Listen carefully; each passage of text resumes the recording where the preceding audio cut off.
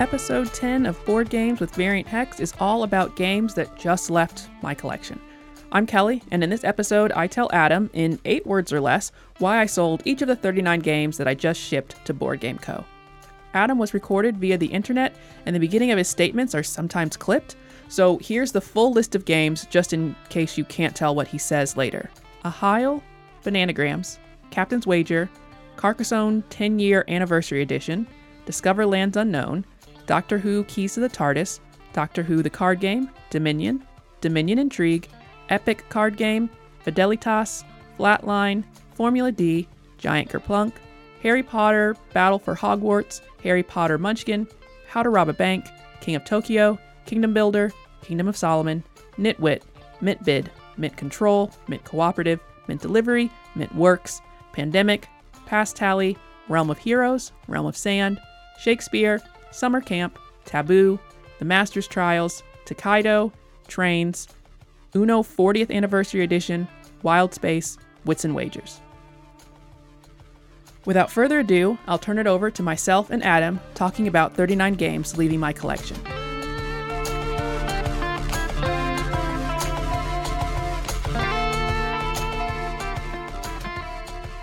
There's 39 games on this list that we're going to go over. Not very long, because again, got rid of all of them. Don't have too much to say about them. I sent these to Board Game Co. So Board Game Co., there's a YouTube channel that Alex, I'm going to say Radcliffe. The name Board Game Co. is also a website that I believe he started where you can buy used games, you can sell them your games as well. But being a website, it's not like you're taking them into some store. You email them the games you would like to sell.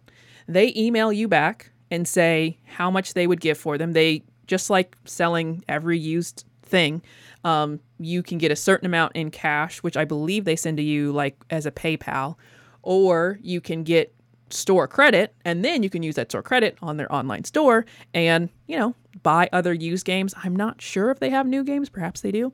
Buy other games there on the site, and you get more money if you go with the store credit option. I went with the store credit option.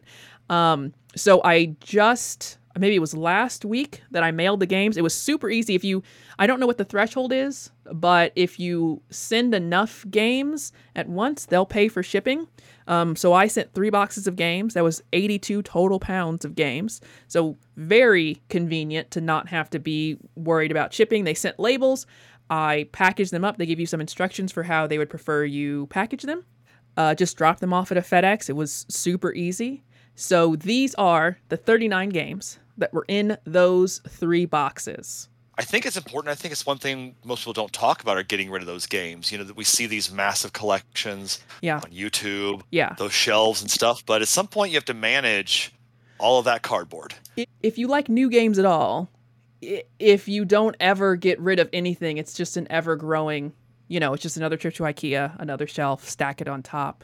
And I'm trying to keep our collection at 200, like around 200, which is already a lot of games. But you see people standing in front of full floor-to-ceiling wall. Like, we do not have, 200 is not a floor-to-ceiling wall amount of games.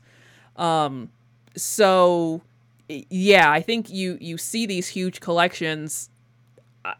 I don't have the kind of passion to just keep buying and let it grow and let it grow and let it grow. I'm trimming this tree down. I'm keeping it sculpted. I'm keeping it kind of manageable for the collection. Yeah, right now, big time of turnover because we have these 39 games going out. So the first game, we listened to a video to know how to pronounce it. I've maybe already forgotten. It's Ahial. Phonetically, I guess, looking at it, Ahial, I believe are the different it's the 2 options R's on that. Arial. Yeah. Please feel free to send corrections and audio messages with the correct way to not spell that. I got that right. But how to say that. It's the 2 R's, and then I think it's about a festival. It was a really nice game. I got it on a whim. But it's just, it wasn't enough to kind of get over that threshold of what we are going to keep. I guess we could all go to Board Game Co., as there is soon to be a copy available. That's true. I guess this is a little bit a promo for, well, once they process them, they're going to have all these games on their site. So I'm actually going to suggest, just because, we could talk about this for hours, but I'm going to open up a timer. You want me to say the name of the game, and you have 8 words? I'm gonna go. Too much pressure. Let's give that a go, and let's just we'll do it for our Heil, or whatever it is, and let's just go with that as a format. So, whenever you're ready, shout out a game, and I'll have 8 words to say what I think of it / why I got rid of it. Perfect. Okay, let's start off with the one game we have talked about. Heil. Tetris. Cute art, not good enough to keep. Pandemic. I've played all the legacies. I'm done. Flatline. Great dice, kind of fun, won't play it much. Minion. There's an app now I don't need. Box. Brains. Had it for years, only played it twice. Nice. Wild Space. Just got it. I think it's bad. Ooh. Kingdom Builder. There's an app I'll play alone. Realm of Sand. I didn't like it at all. Stally. Or is it just Past Alley? Oh, Past Tally, I think. Past Tally. Reading. Pretty good, just won't play it much. Sometimes it's only 7. Oh, I think 8 or less is fine. Yeah. Sometimes it could just be a noise. It might be. How to Rob a Bank. It's fine. It's good, but pass. Giant Kerplunk. No one needs to keep Giant Kerplunk. Epic Card Game. I think it was free or cheap. Discover Lands Unknown. It's kind of broken. The internet agrees. Harry Potter Munchkin. In the end, it's still just Munchkin. I'm going to group these together because I'm guessing they're the same. Yeah. Mint Bid, Mint Control, Mint Cooperative, Mint Delivery, and Mint Works. Works was best. All were mediocre. Doctor Who Keys to the TARDIS. Oh, it's really bad. Bought it because Doctor Who. It's really bad. Well, Doctor Who the card game. I bought a new version. Bananagrams. I'm over it. Taboo. Also over it. Oh, I thought you were going to make the noise. Oh. Takedo. Have the collector's edition. Wits and Wagers. Going to buy the Vegas edition. It's for sure better. Uno. No, not any Uno. That's the 40th anniversary edition. I had 2. Kingdom of Solomon. Never played it. Oh. Captain's Wager? Never played it. Nitwit? It's fine. We just won't play it. Dominion Intrigue. Didn't like it more than Base Dominion. Harry Potter Battle for Hogwarts. It's weirdly hard and not super fun. King of Tokyo. Have the Dark Edition. Carcassonne 10th Anniversary Edition. Weird box. Oh, is that meeple-shaped box? Meeple-shaped box. So I kept it for so long because it was the meeple-shaped box, and I ultimately decided I don't care. Yeah. The Master's Trials. Same game as Dice City. Kind of. Fidelitas, I think. Oh. Some games just have to go. Formula D. Like it a lot. Never play it. Realm of Heroes. I don't even remember what this is. Shakespeare. Had it for years. Played it twice. We'll finish up with Summer Camp. It's fun, but not for us. I think that's the list. That was pretty quick. Great job. Captain's Wager, Realm of Heroes, Fidelitas, and Kingdom of Solomon were games that you got at some kind of game swap sale cheap time. Oh, that's right. Like $1 a piece. Yeah. That is true. I just came in with a stack of, guess what we're learning? That's right. Thieves Market or something like that. I think was another game from that I maybe went ahead and sold. And like they seemed fine enough, but when you're looking at that like hard line of if this stays, something else goes, that was another kind of way to look at these where if one of these games stayed, then what else was going to go instead? Right. Or was I going to, is this game going to stay? And then like, now you're not going to be able to get the next new game. Then it was like, oh no, this over something else that I've just gotten, or this over something else that I know that I want. No, this goes out. Yeah, a couple Harry Potter games, kind of getting, you get them a little bit because you think, oh, well, at least I'll spend time with Harry Potter, which is why Munchkin stayed for so long. But then it was like, you know what? No. And honestly, we've gotten 2 other Harry Potter games since then. Because I think we have the House Cup competition, and then we have the Death Eaters Rising. Now, did you... have you gotten rid of games recently, this year? 2021? In 2021. Yeah, that's this year. Yeah.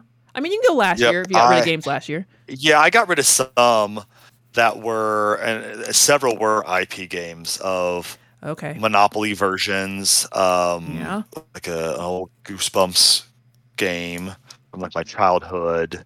I got rid of some that I was never going to play. Yeah. There were a handful of other ones. I'm trying to remember what they were now. And there's some where, some I know that I may not play. Doctor Who, the card game, even the new one that I got, I might not play it. But it's kind of like if nothing else, I'm keeping it on the shelf. I have a Doctor Who Risk that's in Shrink, and I don't think that it's like valuable. I don't think anyone's going after it. But I don't really want to play Risk, but I think it's cool if there's a Doctor Who one. Yeah, those are about the only games I think I've gotten rid of on that. But I have a smaller collection for sure.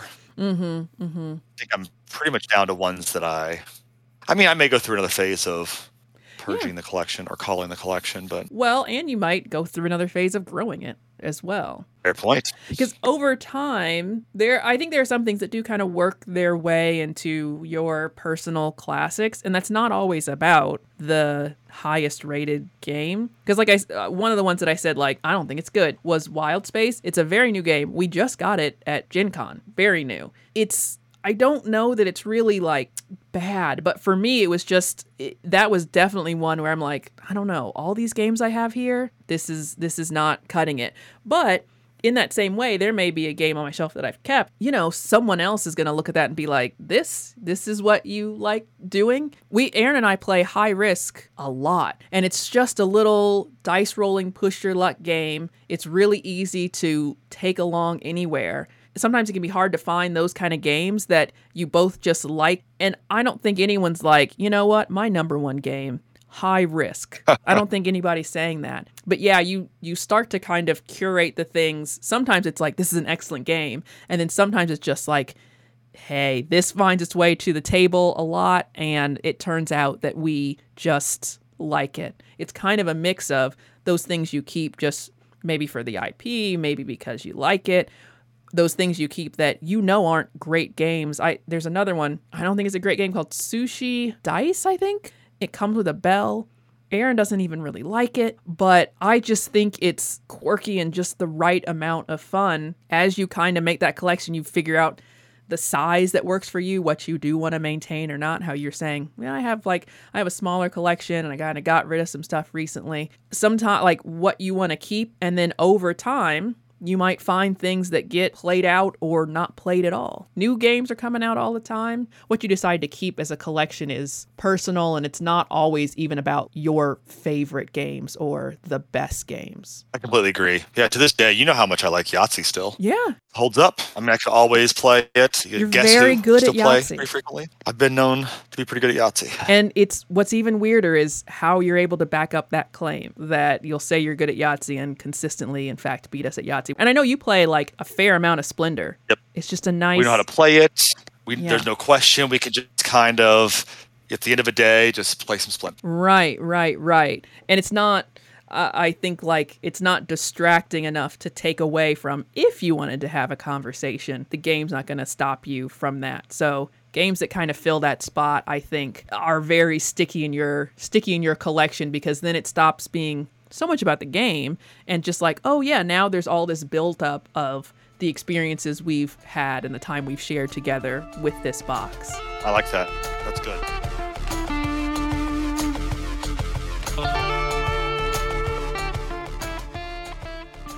Thank you so much for listening to episode 10 of Board Games with Variant Hex. Be sure to subscribe when new episodes drop, because we have no schedule. Follow us on Instagram, Twitter, and Twitch, all at Variant Hex. We have a website and a blog at varianthex.com. And of course, you can email us at podcast@varianthex. How many games do you like to keep in your collection? How many are objectively good? How many are subjective favorites?